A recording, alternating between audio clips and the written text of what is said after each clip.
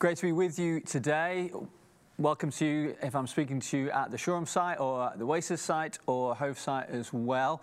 Hope you've been enjoying our journey through the New Testament letter of James in our Resilience series. One of the things that I've been thinking about this week is whether James would have fitted well into our social media age. That's the kind of question that us preachers tend to dwell on and that sort of thing. I don't know what you think about it. Because on the one hand, if you've been with us, you would have heard from this letter of James lots of sort of pithy one-liners. You know, count it all joy when you meet trials of various kinds. Every good and perfect gift is from above. Be doers of the word and not hearers only. And those kind of phrases, they're the kind of phrases that fit nicely on a little tile with stylized writing and, picture in the background on your Instagram and that sort of thing. So on the one hand, I think James would have fitted quite well in the social media age. But on the other hand, especially when we get to passages like we're looking at today, I think James is the kind of person that would probably get into a lot of trouble on social media, because he's prone to saying the kind of things that people, if they posted them, would probably get more comments than likes on it. And we're seeing that in the passage that we're looking at today. We're focusing on the topic of money. I'm going to be speaking into our gift campaign and what we're doing for that as a church. And this passage in James is about the rich. It's about wealth and what we do with it and that sort of thing. But it's an example of James's sharp one-liners being very sharp. So brace yourself for this passage, and we're going to hear it right now. Come now, you rich, weep and howl for the miseries that are coming upon you.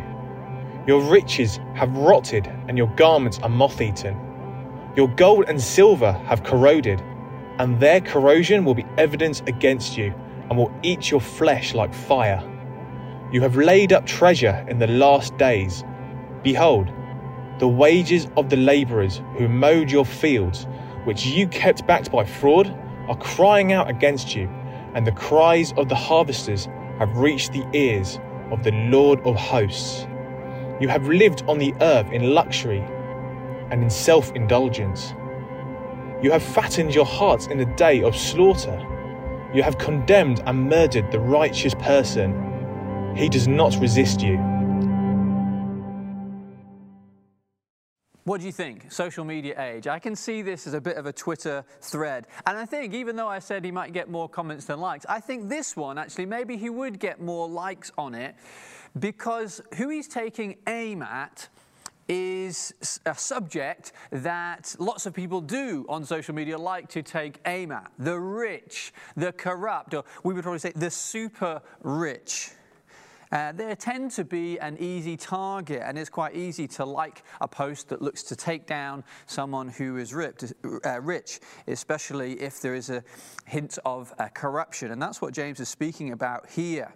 And so we might like that sort of tweet, although when we think about it, James is speaking about rich people, and then we think, well, James lived 2,000 years ago. The people that he was speaking about are probably far less rich than any of us actually are. When we consider our level of comfort, our smartphones, our cars, our healthcare system, hot water taps, electricity that we enjoy. That's even way beyond the wealth that James would have even imagined. So wait a minute, is James talking about us here? Has he got some sharp words to say to us?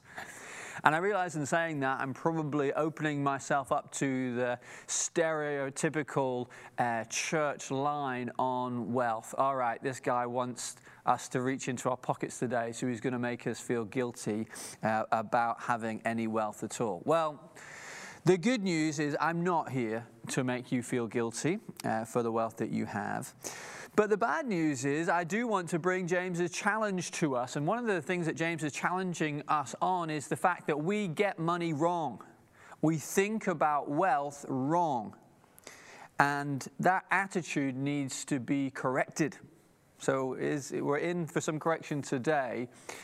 But then the other good news is that when the correction comes ultimately from Jesus, when he wants to challenge us in the way we think about our wealth, we actually come to a place of realizing that is a good thing, and that is for our blessing as well as the blessing of others. And so that's where we're going to today, and hopefully we're going to land in a place of hope and generosity and joy in our giving. That's where we're going. But we have to deal with the sharp edges of what James is saying here. And so let's think about that. James is angry. It's quite clear from the language he's using here. He is cross. But what is he cross about? When we look closely at the text here, it seems that he's not calling out the rich for being rich. Although he talks about their self-indulgence, it seems like the biggest criticism that he has against them is injustice. It says in verse 4 there, we just heard, "Behold, the wages of the laborers who mowed your fields, which you have kept back by fraud, they're crying out against you and reaching the ears of the Lord." So he's saying, actually, what I'm most angry about is you're getting rich at the expense of others. And this is a theme that resonates quite well in the society and culture that we live in today, that calling out of corruption, calling out of fraud. We hate it when the poor are oppressed. And in the many news stories that we see, that imbalance of power and people being exploited, we see that time and time again. And probably similar to James, it makes us angry. It makes us cross when we see the rich exploiting the poor, when we see perhaps the rich and powerful paying their way out of trouble or facing justice, when we see powerful people, whether it's in the entertainment industry, the sport industry, or even in the church, powerful people silencing victims of abuse. Quite rightly, that stirs up some anger about that injustice. And of course, what's most pressing on our news feeds right now, when world leaders attack other nations, bombing innocent people, and we say that is not right. So when we read James's anger here, we need to understand James is actually expressing something of God's anger against injustice. God cares about it, God sees it, and it provokes anger in him. When God sees people being mistreated, when God sees evil happening, when God sees sin, James is showing that God takes that seriously, and he sees it and he cares about it.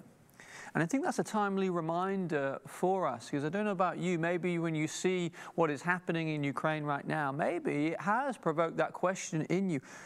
It's suffering that is happening. Does God care? Doesn't God care? Doesn't God want to do something about this right now? And that's kind of an instinctive thing to ask.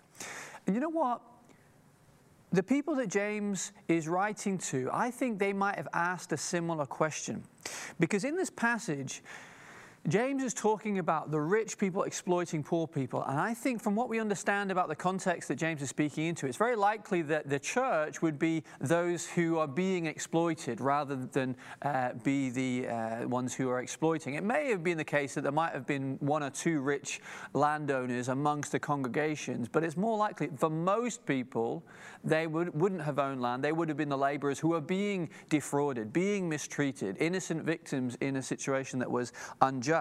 And I think what James is doing here is helping them to see that God does care about that, and that their being mistreated is something that rises to God, and God cares about, and actually even God is angry about the sin and the injustice that is happening. James is reflecting something of God, seeing and knowing and being appalled by this treatment, and he's doing so to be an encouragement to them.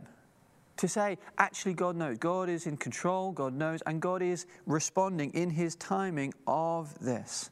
And you might say, well, is that really much encouragement? Okay, God cares about it, but the suffering continues. Well, the way that James wants to encourage them here is to point them to, okay, the suffering is real right now, but God cares about it, and also God is dealing with it and will deal with it. You see, in the natural, It is sometimes hard to reconcile the goodness of God and the existence of suffering. But part of the Christian response to that question is to recognize the eternal. And that's what James does here. When he's speaking about this subject, and when he's speaking to these rich people, it's clear from the language that he's using that he's pointing them towards the reality of the eternal consequences of their behavior. Let me take you to a few examples in the text to just underline that. In verse 1, he uses the language, "Come now, you rich, weep and howl." And you think, what's that about? Well, we've already seen the connection between James's words and the words of Jesus. There's lots of connections there. When Jesus talked about eternal consequences and hell, he would often use the language of the place of weeping and gnashing of teeth. So when James uses this weeping, howling, he's pointing toward that would have been a symbol of something to do with the eternal judgment. In verse 3, he talks about in the last days. Now that is the era that we are in before Jesus comes again, but it's pointing towards Jesus, the judge of all things, the King of the universe. He is coming. And that's another theme in the Bible, to judge everything that everyone has done. And towards the end of this passage, it's very clear, really. You have fattened your hearts in a day of slaughter. That is judgment language, an eternal judgment language as well. Now for us, we live in a very now culture. We want everything now. And sometimes we do struggle with God's patience towards evil in the world. But one of the things that we can see from this is that, no, just because it is coming doesn't make it any less real. No, God said he will deal with injustice. And actually, as a Christian, we understand our revulsion against injustice actually is a demonstration of God's feelings towards it as well. Now, God is patient in terms of bringing that justice and bringing an end to injustice, but it is still very real. Do you think the corrupt are going to get away with it? God is sovereign. God is the King of the universe. God sees everything. No one ultimately gets away with anything. The fraudsters, the murderers, the abusers, the oppressors, the warmongers. God sees it. God knows. God hates when the innocent suffer. And James is severe in his language in this, because God's judgment is severe and eternal and very, very real. And so as a Christian, we grieve at injustice, but also we trust that justice ultimately will be done in the end, because God is just. So James is angry about injustice, but James is also angry about worldliness. And that second thing is probably something that more resonates with us all and is more applicable and perhaps more challenging to us directly as well. What are we talking about when I say worldliness? Well, one of the things that James is calling out here is an attitude to wealth, an attitude to the material that focuses on the present at the expense of eternity. And we see that clearly in what James says in verse 3. You have laid up treasure in the last days. Laying up treasure, meaning putting their confidence in what they have in the material now. Putting their trust, putting their sense of safety and security in riches. And again, this is language that is just basically borrowed or echoed from Jesus' teaching in the Sermon on the Mount that we find in Matthew chapter 6. He uses the same phrase. I'm going to read it out now. Verse 19, Jesus says, "Do not lay up for yourself treasures on earth, where moth and rust destroy, and where thieves break in and steal.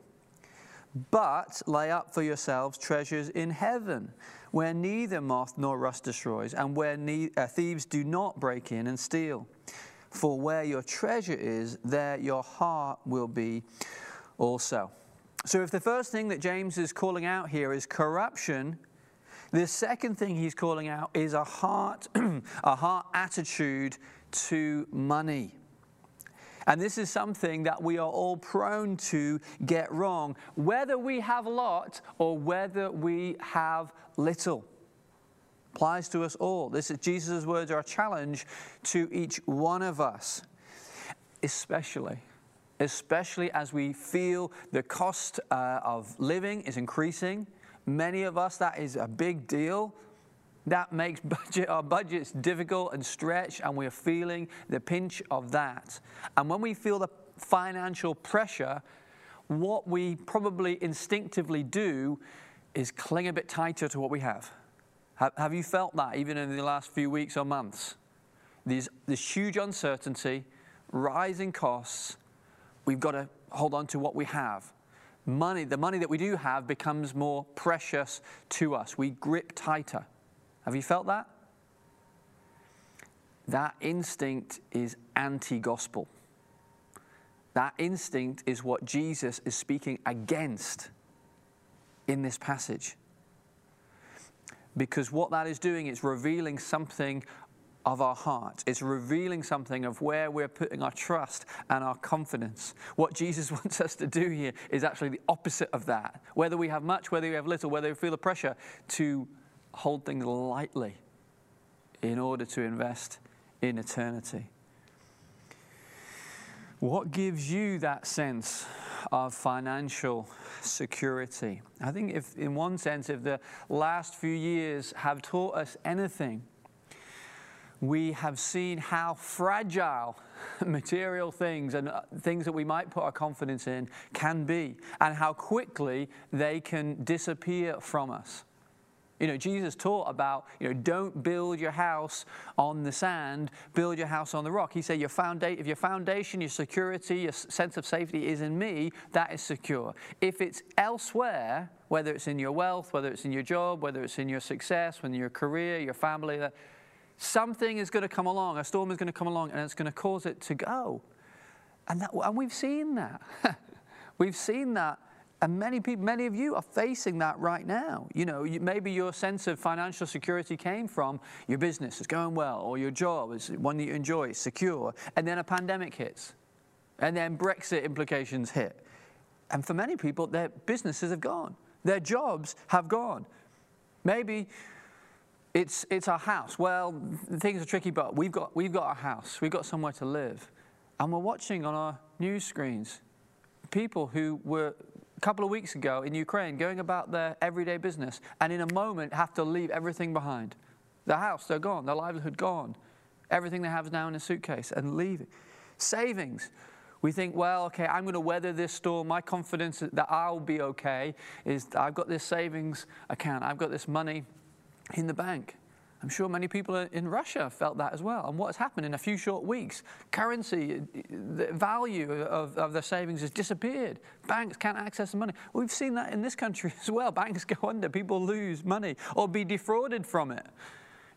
Maybe your security, your financial security is in your pension. You think, well, I've got that. That's safe. That's protected. We see in many stories, things getting robbed. Even from that, or we lose our health. That one trip to the doctors, one diagnosis, and everything changed. Things that we had banked on. This is what my future is going to be. This is my pension. This is what I'm going to do. This is my plan. It can be taken away in a moment. One trip to the doctor, one decision by a world leader, one virus that just hits us. Everything can go. Surely, if we've learned anything over these last, please. Let's learn not to trust in these things. They can go in a moment. If it hasn't happened to you, it could do. The Christian is one that knows more than this. We've heard Jesus' words already. Don't trust in those things.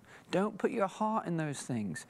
Trust in me. You see, the Christian is one who sleeps well at night, not because of the money stuffed under their mattress, but by the God, the Father who watches over them. That's where our security is. Paul says, I've learned this secret of having much and having little. Trusting Him. Trusting Christ.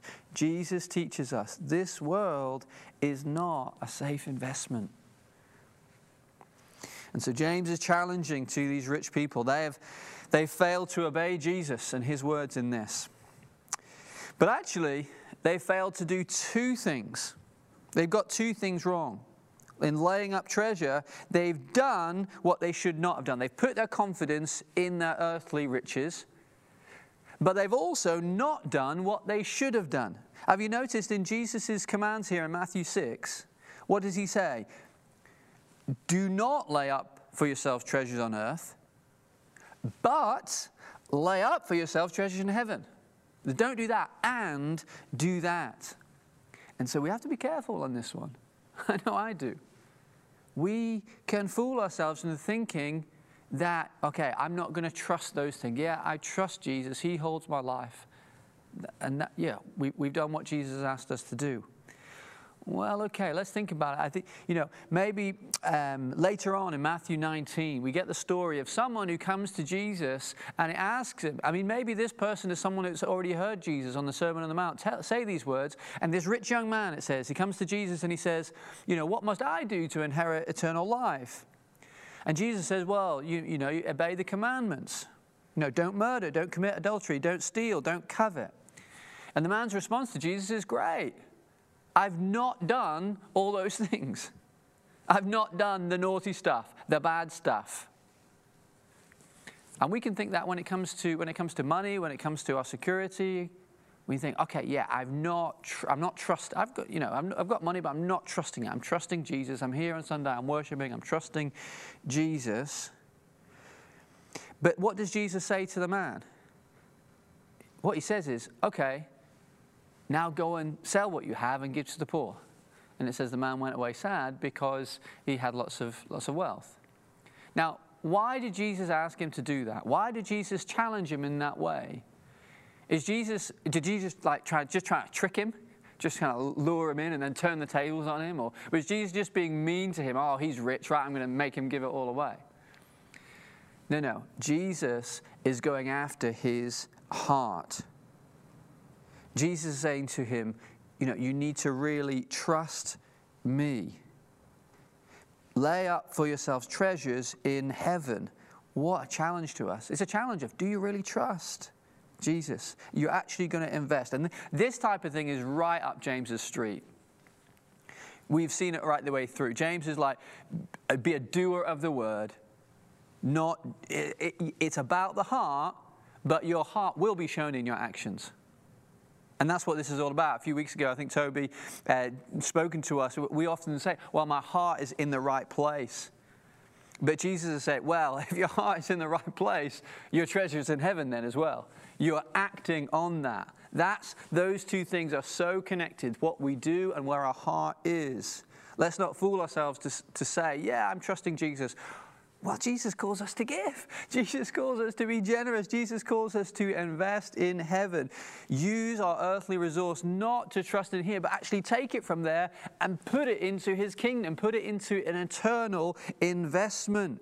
There is a proactive response that Jesus is looking for us to follow him in. And that's where we land with this gift campaign. This call to generosity and proactive in our giving it goes well beyond just this gift campaign, but I want to appeal to you right now that it might include this gift campaign, because so many of these themes of investing in the future, investing in the church, investing in eternity is exactly what we are going for in this time to build gift campaign that we're involved in this month. We believe God's call for us as a church is to grow and to flourish and to reach more and more people for the gospel of Jesus Christ in this location and in locations around the world. And so that is why we're doing what we're saying that we're doing with this gift campaign. We want to invest in training, train up, in leadership, the next generation of church planters. We talked about this Emmanuel Institute, to invest in people, to get them grounded in the gospel, get able to lead. Because, why? For the sake of it? No, because more people need to know about Jesus Christ. That the kingdom of Jesus is going to grow and churches are going to be planted. We believe that's part of what God's called us to be involved in. So I want to encourage you, let's give to this. Give to this by your giving. You're investing in the growth of the church, the spread of the gospel, the extension of Jesus' kingdom. Similarly, for us as a church, We've talked about in the video you've seen there about us giving into us going away next year as a church to have a weekender. And you think, well, it's just going to be a nice time. In this age that we live in, the church in this city needs to flourish and grow and be strong and be confident and have a vision for what we're going for and be united as a body. That is what this weekend is about. People need the gospel. The church needs to flourish. We believe that's what God's called us to, and so that is why we're putting this on. Please give so that we can do that. And the church, we've had a hard time individually as a church. We want to grow in strength. That's what God's destiny for us. Come on, let's give, let's invest in the flourishing of the church, and especially for the next generation. That's why we're giving to getting people who might not otherwise be able to get to New Day. Now, if you know anything about New Day, you know New Day Festival is a place where people become Christians. Young people, teenagers, come to know Christ for themselves. And if you know anything about the pressures that young people are under, the social pressures, the pressure that pushes them away from Jesus, it's vital. Because we know if teenagers get hold of Jesus, they make a commitment for Him, that sends a direction of their life to follow Him. And we know New Day is going to be a place that young people are going to get to know Jesus, be grounded in their faith, going to be healed, know the power of it and presence of the Spirit. You can help get young people to that by giving to this gift day. What an investment in the kingdom of Jesus. Eternal implications, and we get to be part of it by giving into this gift day. And in a similar way, Clear Vision for our students and 20s, those who are at Clear Vision, they are the future leaders of this church, leaders of churches in other places as well. Many people, probably myself included, have been shaped by Clear Vision in the past, and so helpful in order to encourage us to live for Christ. And it's the future. We're investing in the future of this church, and of course investing in the kingdom in the sense of giving money to our family of churches, New Frontiers, in the direct work that they are involved in supporting and helping and giving money to churches in Ukraine as well. I'm sure we will hear stories of how that is being outworked on the ground, and the finance that is being given to enable that in that dark hour. But in one sense, we're also we're not going to know the implications of it, but it's an investment in the kingdom. That in a dark moment, in a dark time, that the Church of Jesus Christ can be a people who bless, a people who give compassionately, and we want to see a church flourish in that nation as well. And so that's why we're giving 20% of everything that is raised from this gift campaign will go directly to New Frontiers working with the churches in Ukraine. Jesus says to us, earthly treasures rust and rot, heavenly treasures last forever. Where your treasure is, there your heart will also be. Friends, we have plenty of reasons not to give, plenty of reasons not to be generous. But Jesus is calling us to see not just the day-to-day, not just the earthly, but to see the perspective of eternity. This world is not a safe investment. His kingdom is a safe investment. And He invites us to trust Him. And if we know King Jesus, we know the one who says these words. Yes, James has got some strong words here. Yes, we've talked today about judgment and the return of Christ. But if you know Him, if you've received the forgiveness of Jesus, you know what He's like. That judgment has been taken upon Himself for our sake. He's died for our sin, and He invites us to trust Him. Seek first His kingdom, and everything else will be added to you. That's His promise. Let's trust Him today. Let's give generously. Let's see the eternal with everything that's going on. He invites us to trust Him. He is good. He is faithful. He is trustworthy. Let's worship Him today in song, but also in our giving as well.